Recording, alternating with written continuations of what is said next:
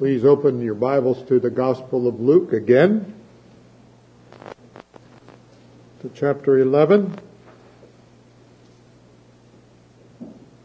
We're going to skip ahead a little bit this morning and then come back to some previous verses here. We ended with, in the earlier section, with verse 28. We're going to skip 29 and 36 for the moment today, and then next week, Lord willing, in our communion service, we'll come back there. I'm doing this for a reason. I want to look ahead, so we're going to take a glance at where we're going. And we'll come back and deal with the details of this section later, Lord willing. Amazingly, after Jesus said what he said, he gets an invitation for a meal from a Pharisee. And he is just unloaded on these people. And it's fascinating that this man, who was of a group that accused Jesus of casting out demons by the devil, and was in the group that said, we want to see a sign from you, if more than what you've already done. This was one of those individuals, and he heard our Lord's response to all of this, and it was a body blow, no doubt, to him. But then he invites him over to eat. Would you invite someone to your house that you thought was empowered by the devil? Anyway, he does. I'm sure he didn't believe that. But he understood why it was going on. So we're going to read verse 37 down to verse 54 this morning. And the Lord said to him, now do you Pharisees make clean, verse 37. And as he spoke, a certain Pharisee besought him to dine with him. And he went in and sat down to eat. And when the Pharisee saw it, he marveled that he had not first washed before dinner. Now, this is not like your mom marveled when you were a kid. It's not for hygienic issues. It's a ceremonial thing that they did. We'll look at all that later someday. And the Lord said to him, now you Pharisees make clean the outside of the cup and the platter, but your inward part is full of extortion and wickedness. You fools!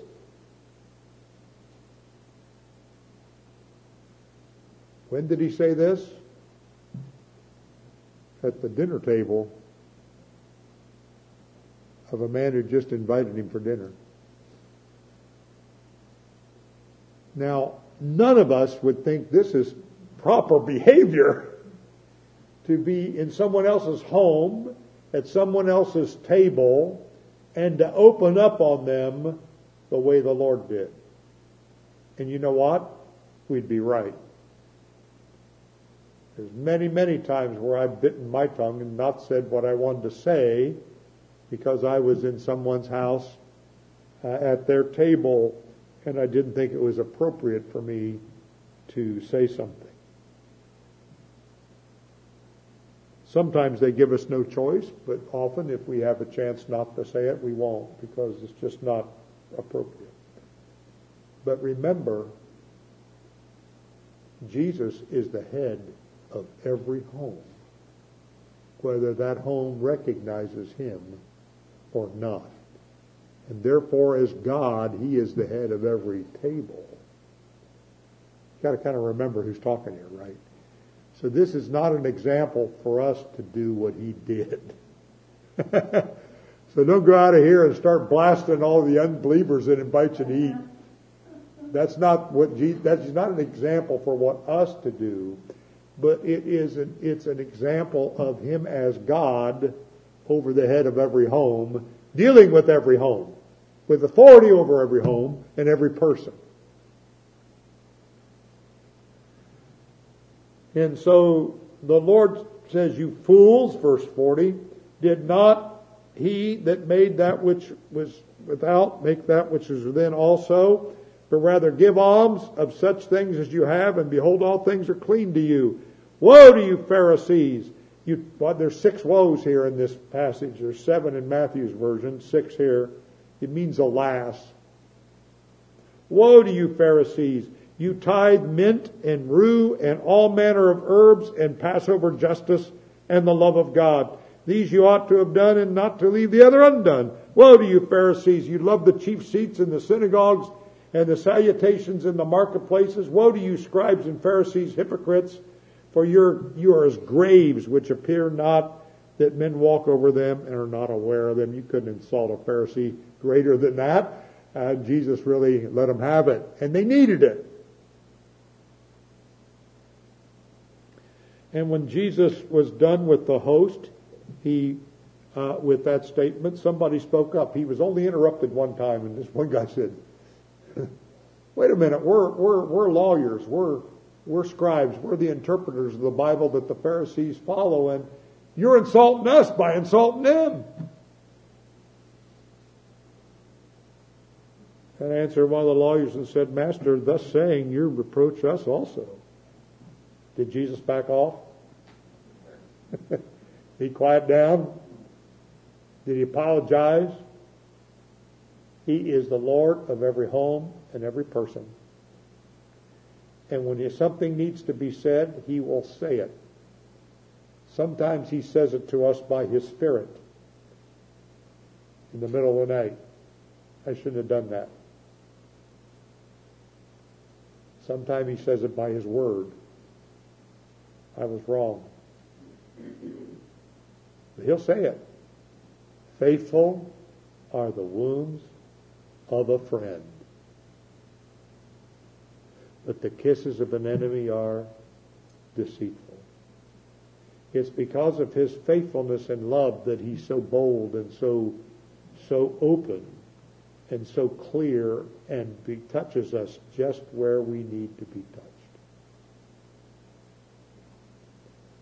So verse 46, woe to you also, you lawyers. For you load, by lawyers he means people who interpret the Bible. That's what they were called, scribes, lawyers. For you load men with burdens grievous to be borne, and you yourselves touch not the burdens with one of your fingers. Woe to you! You build the sepulchres of the prophets, and your fathers killed them. Truly you bear witness that you allow the deeds of your fathers, for they indeed killed them, and you build their sepulchres. Therefore also said the wisdom of God. Underline that, the wisdom of God. The wisdom of God is reference to Proverbs, and Lady Wisdom is a picture of Jesus Christ. The wisdom of God is Jesus Christ. Therefore also says the wisdom of God, I will send them prophets and apostles, and some of them they'll slay and persecute. This is future. That the blood of all the prophets which was shed from the foundation of the world may be requited of this generation. From the blood of Abel unto the blood of Zechariah, who perished between the altar and temple, verily I say it'll be required of this generation. Woe to you, lawyers!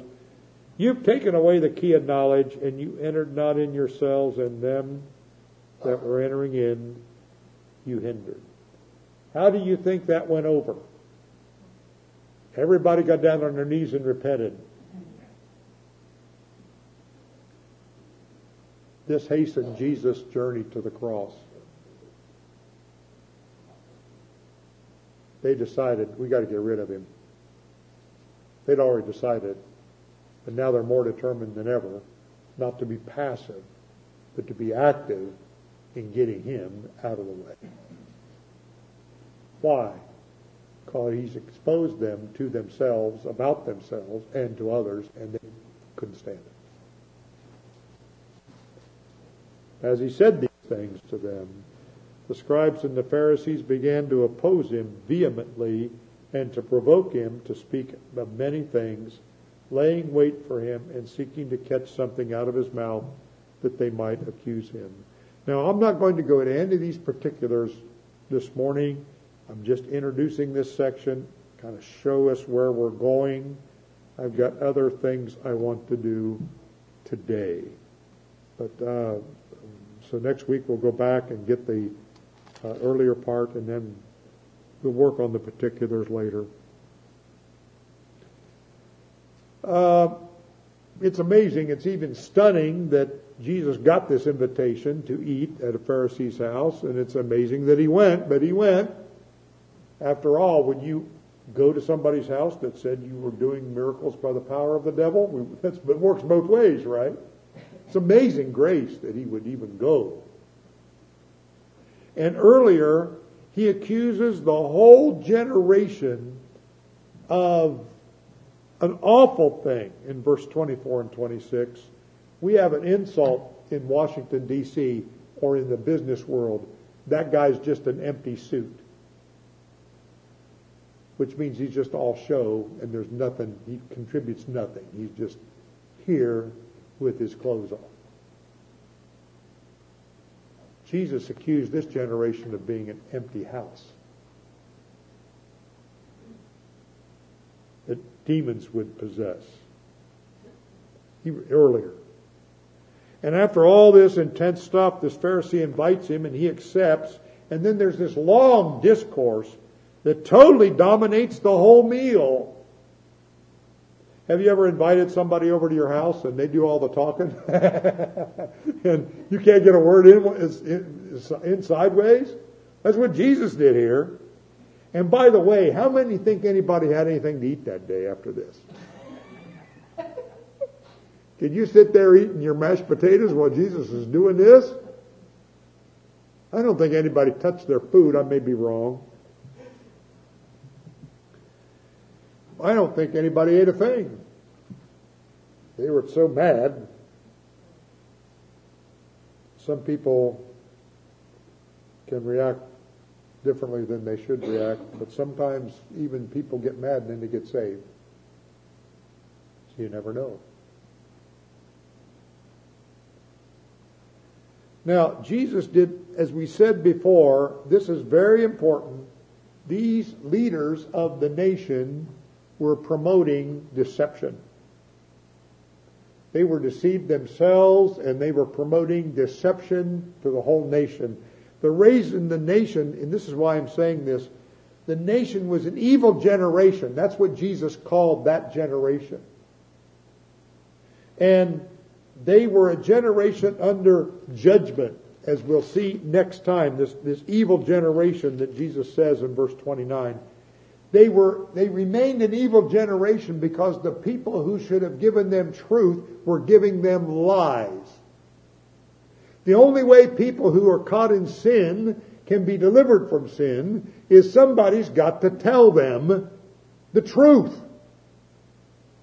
If your doctor is lying to you instead of telling you the truth, you might like him. Oh, you're doing great, Pastor Hixson, no problems. And I got cancer and a heart disease. You know, your doctor has to tell you the news you don't want to hear sometimes. And that they don't want to say. So the Lord Jesus starts a fight at the dinner meal. Before they ever prayed over the food. And it started when he didn't engage in the ceremonial washing that everybody else did. Jesus didn't. And it really seems out of character for Jesus. It really seems like, what did he do this for? This seems a little off, doesn't it? It seems Jesus Christ is being the opposite of what we would expect and in graciousness. And it seems like he picks this fight by not, what's a simple thing, getting your hands wet. Well, can't you just go along to get along? We're surprised he's invited. We're surprised he accepts. And then we're really surprised how he acts. Now, as we said, the first part's what he says to his host, and then the second part's what he says to the other guests that are there. He's got something for everybody. These people don't normally get an opportunity to listen to him, and this is his opportunity to say something to them that needed to be said, and he said it. And he totally dominated the conversation, and you see what happened after he left. And in both cases, he spoke to people about the groups they were in. Anybody that's gone through grade school or junior high or even high school knows that every class has a personality. Your 6th grade class had a personality. Your 10th grade class had a personality. Churches have personalities. Restaurants have personalities. They can be in the same chain, but there's a personality of the group. Businesses have personalities. Local churches can believe exactly the same thing on their doctrinal statement, but every church has a personality. And there's something about groups. They have their own personality. And Jesus understood what was going on, that group dynamic of the generation he was living in. Generations have personalities. You know, the boomers and all the rest. Everybody's got their personality. The millennials and the Generation X's and all the other things they name them. They have a certain group personality. And it's good for us to understand that. But the Lord Jesus understands that, and as God, He's going to deal with the issues of the people at the table with Him. He deals with us. It's all love on His part. It's shepherd care. He's not going to say to the sheep, you got a broken leg, but I'm not going to mention it because it'll upset you. So it's part of His shepherd care. And the Lord, whenever He's invited, some stuff happens. All things are open and naked with Him with whom we have to do. And this is an illustration of it. This is how it works. Now, if He did this to the scribes and Pharisees, how many think He gave the tax collectors and sinners in Matthew's house a pass when He accepted Matthew's invitation? You know, He got criticized for that. You eat with tax collectors and sinners. Luke 5:29 and 30. As if He was going along having a good time with all those sinners in Matthew's house. No, He was a presence for good everywhere He goes. He still is.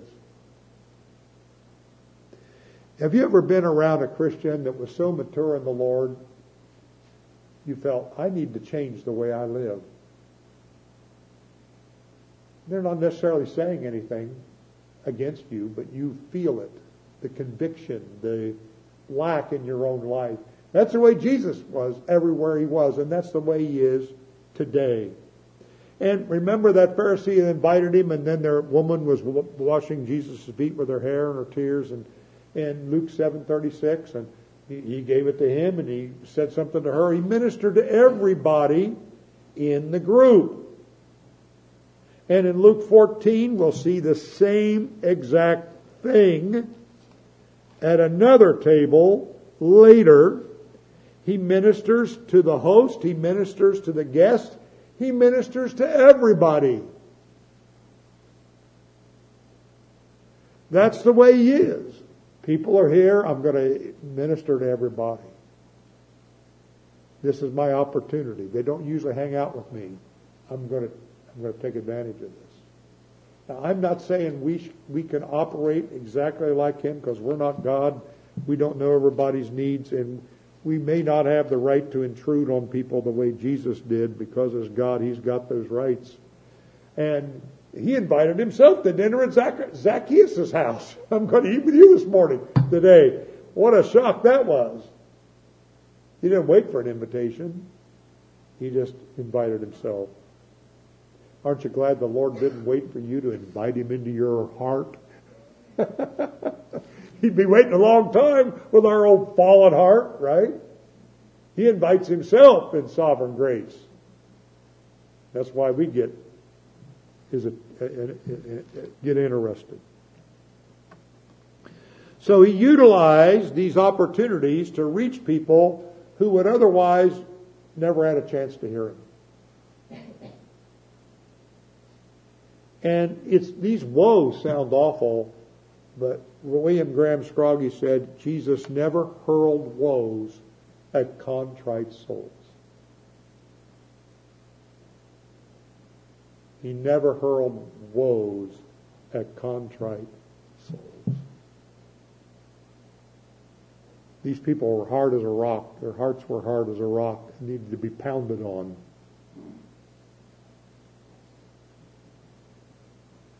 And Leon Morris said, a woe is an expression of regret, not a vindication, with the meaning like alas.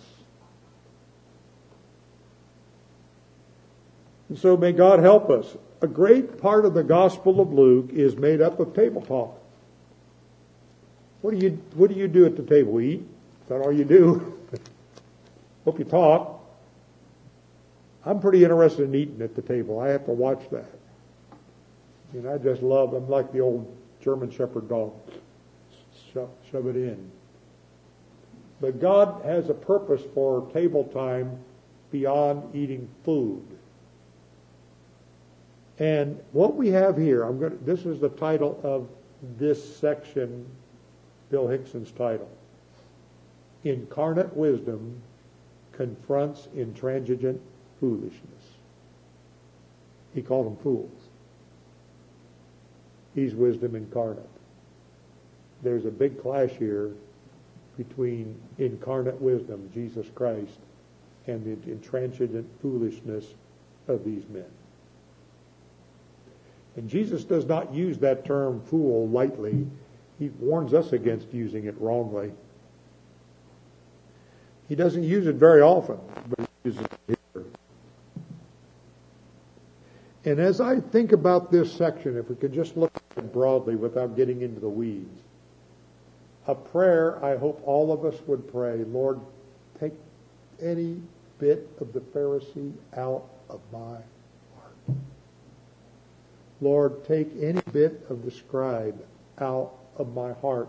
May none of these things that Jesus exposes be lingering in me. I need this section. You need this section. Religious people all need this section. There's a little bit of Pharisee in all of us. There's a little bit of scribe in all of us. And we need the Lord to work. Now, that brings me to this, and I'm going to spend a lot of my time on this. This is not the only bold table talk in the Bible.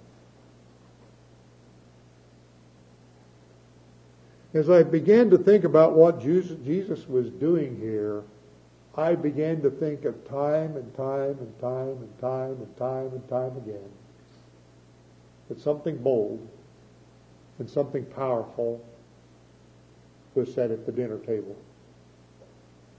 Something very significant. I want you to follow me on that to just kind of set the stage for our dealing with this later. Go with me to Esther, chapter 7.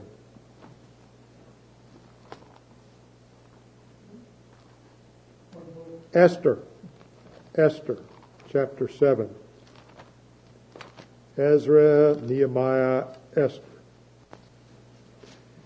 Remember that intimate dinner between Esther the queen and her husband Ahasuerus, and Haman is there? And he feels very honored to be invited by the queen to a private dinner in her place. And he's bragging about it, and he's all puffed up. But remember, Haman had a plan to kill every Jew in the whole nation of Iran.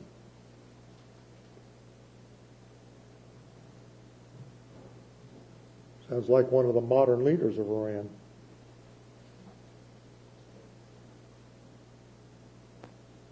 And Esther was a Jew and he didn't know it. Even the king didn't know it.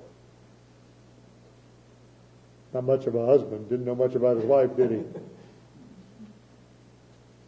Seemed like he always talked about himself and never asked her about her. But what a dramatic moment, and I want to tell you, if you've never thought, I love this part of the book of Esther. To me, it is beyond amazing. At this dinner table,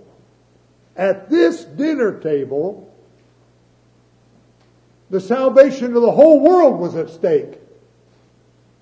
If Haman would kill off the Jews like Satan wanted him to do, there'd be no baby Jesus born to grow up and die for your sins and mine. Nothing less than the salvation of the whole world is at stake at this meal. Esther knew it. And Mordecai told her, how do you know but you're not put in this place as queen for this instance? You got to speak up. And she did. And so this is very dramatic. I want to tell you, this is dramatic. A dinner for three. And what was said here by that wonderful, bold woman caused the kingdom of God to go forward and Jesus to be born. You think there cannot be big consequences around the table? Have you ever blown it? Sure, you had a chance and you muffed it. To witness, to give somebody the gospel, or you kind of soft pedaled it. We've all done that. But I want us to look at this. So the king and Haman came to banquet with Esther, the queen, and the king said to Esther on the second day of the banquet, what's your petition, Queen Esther? It'll be granted, and what's your request? It'll be performed even to the half of the kingdom. Well, that's a pretty good start. She must have been a good cook. They'd already eaten once together. Then Esther, the queen, answered and said, if I found favor in thy sight, O king, and if it please the king, let my life be given, me at my petition, and my people at my request. I just want to be delivered. I want my nation, my people. For we're sold, and I and my people destroyed, to be slain and to perish. But if we'd been sold for male and female slaves, I'd kept my tongue, although the enemy could not compensate the king's damage. Well, the king Ahasuerus said to Esther, who is he and where is he? Who would presume in his heart to do so? And Esther's finger went out and it said, that Haman, that wicked Haman. Think Haman choked on his asparagus at that moment?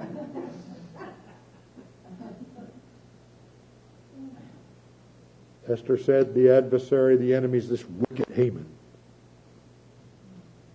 And Haman was afraid before the king and the queen. That was a turning point in history. Now, most of us are not going to make a turning point in history, but maybe some conversation will be the turning point in somebody's life.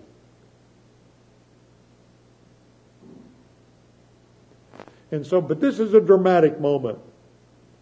Turn to Genesis 43, another meal.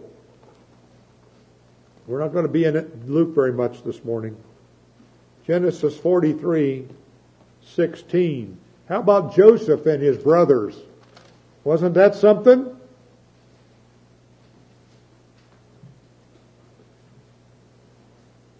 Genesis 43:16. He knows them, they don't know him. Genesis 43:16, and when Joseph saw Benjamin with him, he said to the ruler of his house, bring these men home and slaughter an animal, make ready, for these men will dine with me at noon. And the man did as Joseph ordered, and the man brought the men into Joseph's house. And the men were afraid because they were brought into Joseph's house. And they said, because of the money that was returned in our sacks, conscience is in overdrive. At the first time we're brought in, you make a seek an occasion against us and fall on us and take our slaves and our asses. And they came near to the steward of Joseph's house and spoke with him. And he, oh, sir, we indeed at the first came to buy food and we didn't know anything about all this other stuff. And it goes on.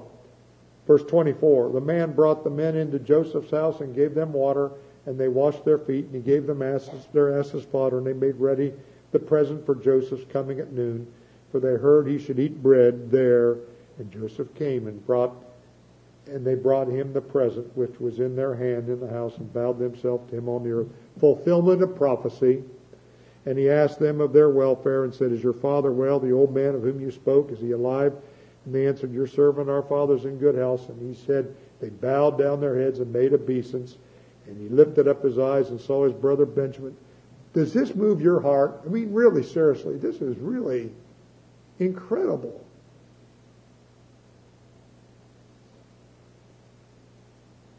Is this your younger brother of whom you spoke to me and said, God be gracious to you, my son? And Joseph made haste, for his heart yearned over his brother, and he sought where to weep, and he entered into a chamber, and he washed his face and went out. He could hardly control himself. He said, set on bread, and they set on for him by himself and by themselves.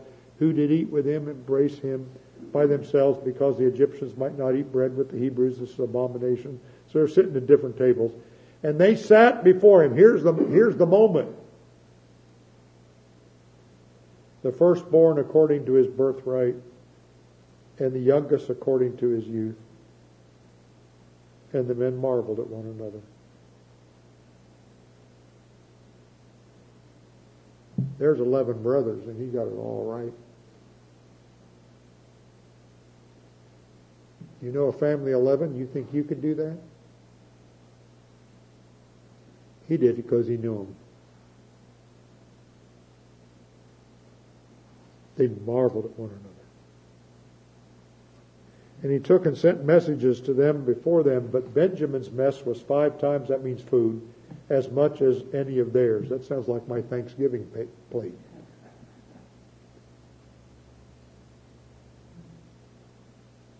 And they drank and were merry with him.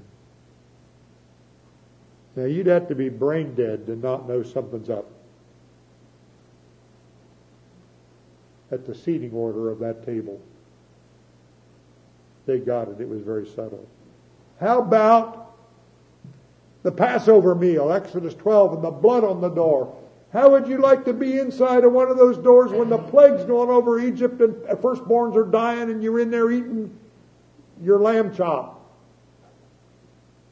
What an incredible moment that was. That's a night to remember, as it says. How about the Last Supper? Luke 22, 14 to 23. That was something.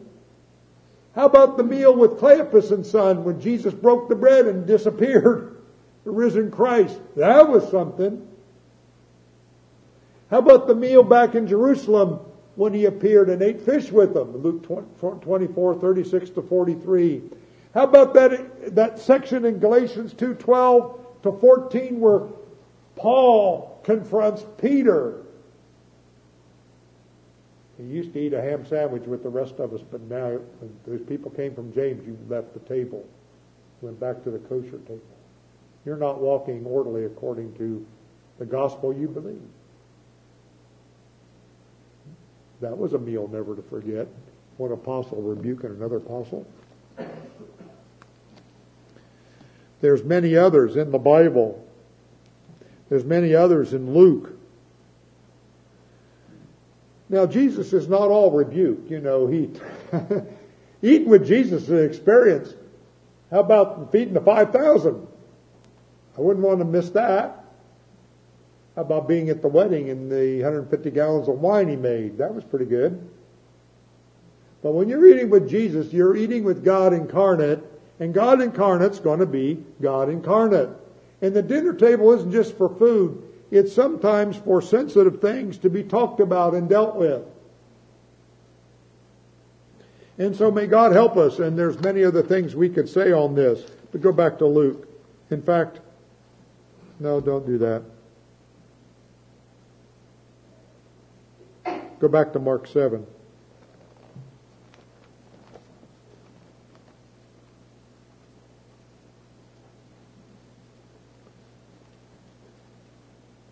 There's a history here. In Mark chapter 7, in verses 1 to 23, Jesus is defending his disciples for eating with unwashed hands. See the same thing in Matthew 5, 1 to 20. He's defending them, not himself. The Pharisees accused them, not him. And they accused them to him. And he defended them. But no Pharisee accused him. That hadn't been done yet. And Jesus understood that it's possible, the way people think, that they might think he allowed it for the disciples but not for himself. So when Jesus sat at this Pharisee's table, he is picking a fight. But he deliberately did not wash his own hands to have an opportunity for them to know I do the same stuff. I don't have one rule for my disciples and one for myself. So this is a fight that needed to come. This is a fight that needed to happen. You know, to disrupt a dinner table, or some think it's a breakfast table, but whatever it was, lunch, dinner, whatever, is a serious thing. But this did need to happen. He's on the way to the cross. And Jesus is basically clarifying to his enemies his position. And he did it by purposely not washing his hands. This was a needful confrontation to remove all doubt. And again, it's not an example to us. In 1 Corinthians 10, we go to an unbeliever's house, we're to eat what's set before us, no questions asked. We're to do our best to just get along and be polite. But in this situation, Jesus, as the Messiah of the Jewish nation, has Jewish leadership around him who there's a history between them and him dealing with this issue. And he, instead of backing it off, is opening it up greater, and this actually helps send him to the cross. These people need to be confronted. They need to be confronted again, and they need to be exposed for who they are, because they were the ones hurting the people. The reason it was an evil generation that was going to come under judgment was because it was an evil generation who sat under these people's teaching. The scribes taught the Pharisees taught the people, and they took away the key of knowledge, and they weren't going in, and they weren't letting other people go in. So it's love if you confront a cultist or a legalist that's misleading other people.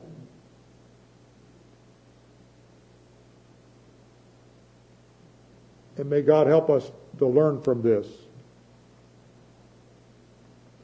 So this was a deep, deadly error, not just a miscue on their part. God demands inside-out religion, not surface only. God wants to work in you on the inside. Inside out. These people needed to hear that. So first thing he said. First thing he says in Luke. First thing, you wash the outside of the cup, but the inside's not clean.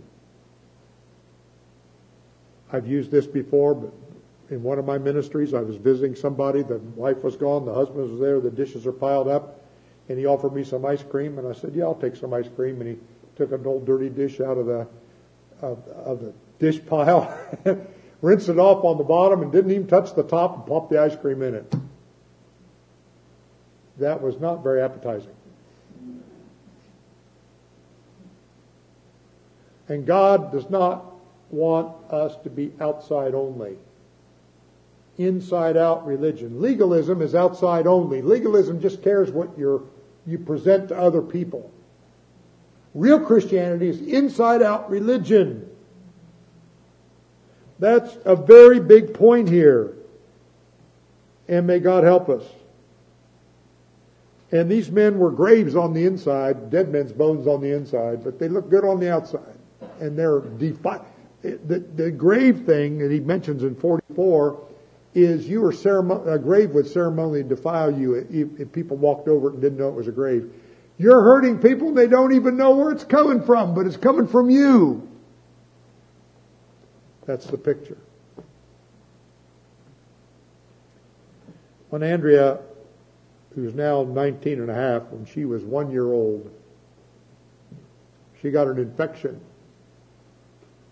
in a lymph gland. Probably when we were coming back from Europe, she ate something off the floor. 1 year old, she just picked it up and we don't know what it was. But she had a big knot right here. And at Larry's service, we were reminded of Dr. Phil Jones, who was the pediatrician for all 4 of our kids. He said, I'm going to give you some antibiotics, but it's not going to work. You're going to have to take her to Children's Hospital. So we used the antibiotics. It didn't work. Came back. Said, we got to get her up there right away. We took her. She was in Children's Hospital for 4 days. Little 1-year-old Andrea. They lanced that thing. They went in there, drained all the poison out, all the stuff. But they didn't sew it up. They didn't send her home with stitches. Because they said, we want this to heal from the inside out. And here, one little Andrea, she had an open slice right here, and we had to stuff medical gauze inside that every day. Push them in, take them out. Push them in, take them out. Then she had this horrible, nasty antibiotics she had to take every day. Nastiest stuff I ever saw. But those doctors were right. All you did was stitch it up. Oh yeah, you fixed the lump. It's better on the outside. Problems on the inside. Not dealt with properly. The book of Galatians, chapter 6, verse 5 and 6, deals with the same thing. Those Judaizers were not right on the inside. And Peter said, God who knows the heart, Acts 15, we're saved by the grace of the Lord Jesus as well as them. And it's all a heart matter. That's what Peter's talking about in Acts 15. Now, the prophets were the same. The Old Testament prophets, Isaiah 1, 10 to 17, 58, 4 to 8, Amos 5, 24, 24, Micah 6, 6 to 8. They all wanted inside religion, not just ceremonies, not just stuff on the outside. Heart religion. Now, faithfulness sometimes demands confrontation, as the prophets did, and as the apostles did, and Jesus did here, and may God give us the courage to do it. There's sometimes even we have to do things we wouldn't do normally because it's so egregious. I have a large biography of Arno Gabeline, and I've told this story maybe 20 years ago, so probably some of you remember it. But Arno Gabeline was a very famous Bible teacher in the 30s and 40s and 50s, and he went all over the country. Arno Gabeline was invited to a posh dinner to eat at a high society woman's home. And that woman had descended from some very famous preachers in, I think it was Massachusetts. I couldn't find the biography, so I can't get it exact. I think they were in Massachusetts. She descended some very famous preachers, 100 years before that. And they were godly men who preached the blood of Christ and taught people the gospel. And Gabeline is sitting at that table with a bunch of other guests, a whole bunch of up and outers. And this woman opens up with a spiel. She's saying this publicly at the table. She said, I'm so glad we've outgrown to talk about the blood of Jesus. We don't talk about that anymore. We know better than that old-fashioned stuff, something like that. And she said, isn't that so, Mr. Gabeline? Now you can't dodge that one, right? The time for being polite is over. The time for being silent is over. To be silent then would be to compromise and just flat out chicken out. Well, Gabeline, who'd sat silently through the whole thing, when she said that, he just quoted several Bible verses to her and just scorched her. He said, you should believe what your ancestors believed. And you know that was the problem with the Pharisees and scribes? The difference between their religion and Old Testament faith of Abraham and David. And one of the guests came to Gabeline later and she said, she gives that speech every few years. And we're tired of it. And nobody ever speaks up and tells her. I'm so glad you did. So Gabeline was on the spot, Arno Gabeline, but he didn't cave. He said what he needed to say for that woman's sake, probably as lovingly as he could, and for everybody else's sake.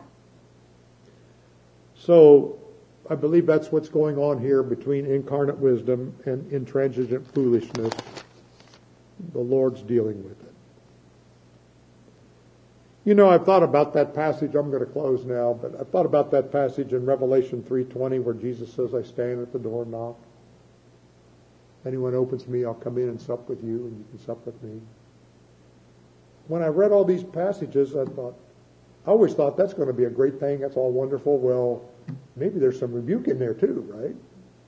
Have dinner, Jesus, to your table. There might be some of that going on. And you know, in the Christian life, it does go on. He doesn't let things pass. He doesn't let them slide. He loves us too much to do that. And He'll speak to us from His Word. He'll speak to us by His Spirit. He'll speak to us by His providence. And sometimes I'm trying to get back to sleep in the middle of the night, and the Lord is just faithful enough to give me a Bible verse or a thought. Bill, you didn't do right there. Oh, Lord, you're right. Here I am trying to go to sleep, and I should be confessing something. The Lord will not let things go. He doesn't paper over things that need to be exposed. Let me close with this. Sometimes in the evening, Linda reads to me, because when I'm too tired to read, we're talking late evening, just to unwind my mind from some devotional book. Sometimes we pray together. Sometimes we just watch an old 1950s Western. No bad words in those. Some bad acting. Or sometimes just leave it to Beaver or Flipper or something like that. It's not meant to do anything except to calm our minds down. We found a 1960s show, a very famous actress, and she was playing a widowed woman who had two little boys, about 6 or 8, and it was her birthday, and the little boys decided to take Mom out on a date for a steak dinner, their treat. And the little boys decided, you know, Mom's going to try to pay for this, so they worked for 3 weeks to earn money. And right before they left, they got in her purse and took her wallet out of the purse and hid it. And their motive was, we're going to pay for this. We're not going to let Mom pay for any of it. A lot of good thoughts, a lot of well-meaning there in those little kids' minds. And so they take her out to eat, and they in the video they end up in what looked like a truck stop, and a busy, bustling truck stop. People smoking, talking, loud. And one little boy couldn't get up to the table enough, so the owner got 2 6-packs and put them under him and sat on those. That was the kind of place it was. Kind of a rough place. But the mother, she's all dressed up, they're all dressed up, and she's acting like this is just the best. So they ordered. And they had 3 kinds of steak, and they ordered the best steak. They had $7.23 in their pocket. And their mother had nothing because they'd taken her wallet. It's kind of an interesting show. So the mother's really on a spot. She has no money. She figured out what they'd done. And she finds out they got $7.23. And then the waiter comes and gives the bill. $20-some. Now remember, this is the early 1960s. So the woman goes and talks to the owner. And he argues with her a bit and pretty rough with her. Then he decides, I'm going to give this a pass. So the owner comes when the waiter's talking to them about the bill, and if kids find out it's $20-some rather than $7.23, and the owner steps on the waiter's foot and said, "Oh, you made a mistake. This is $7.23."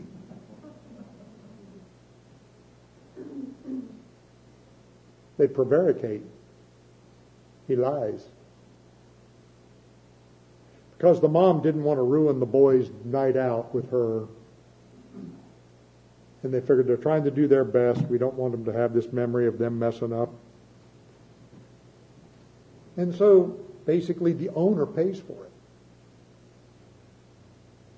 And he tells the mother, "Next year at your birthday, don't come back here. I can't afford it."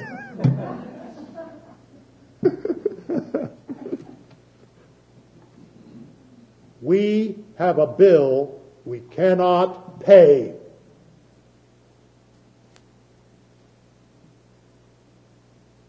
Only Jesus Christ can pay it. He's the owner. He can absorb it. And He doesn't have to say, "Don't come back because I can't afford it." But He's not going to lie. He's not going to pretend it's better than it is. He's not going to do that. He's honest with us all the way. And that was a fun little show, and it was a warm, fuzzy thing. It was kind of a nice show. But life is more serious than a 60s sitcom. We all think we are better off than we are. We all think we got more than we got before God. We're bankrupt.